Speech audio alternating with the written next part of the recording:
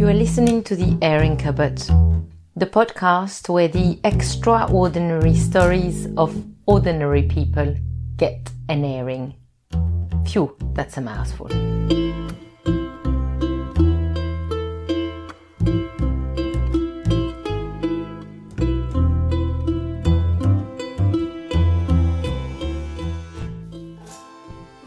So, tell me how you got the idea for the airing cupboard. Well, I suppose I do love a good story. I love being told a good story.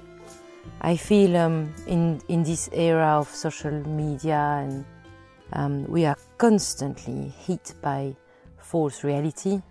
We're bombarded with carefully put together images of perfection and perfect lives.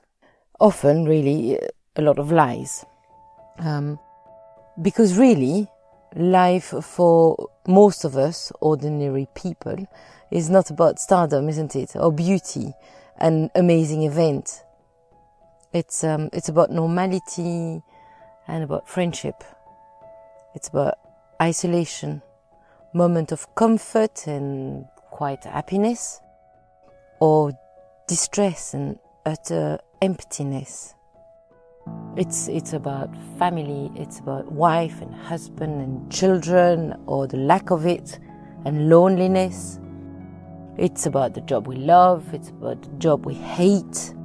It's often about love, the lack of love, or the untold love, or the imperfect love. It's about the people we meet and their imprint on our soul. Might be good, might be bad. It's also about secrets and lies, about those truths that we keep away from people we love because we don't want to hurt them.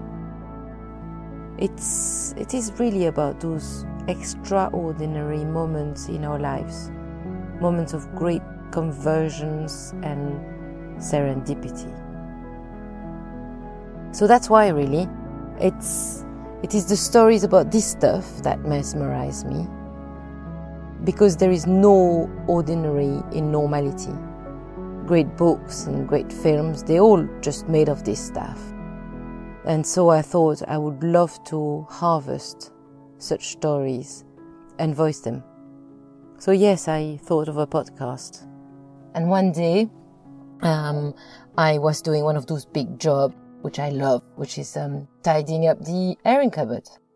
And it was one of those big airing cupboards in an old house, full of stuff, sheets and towels and boxes of clothes that I should have given to charity and things like that. And I start speaking to myself, as I often do, and I thought, blimey, the acoustic is actually really quite good in here. And it's maybe a little warm because the boiler is in it, so it might be a little bit of a hot talk, but it's quite a nice little place to be in, don't you think? Yes, it's quite cosy, I think. It's very cosy, isn't it? Good. Yeah.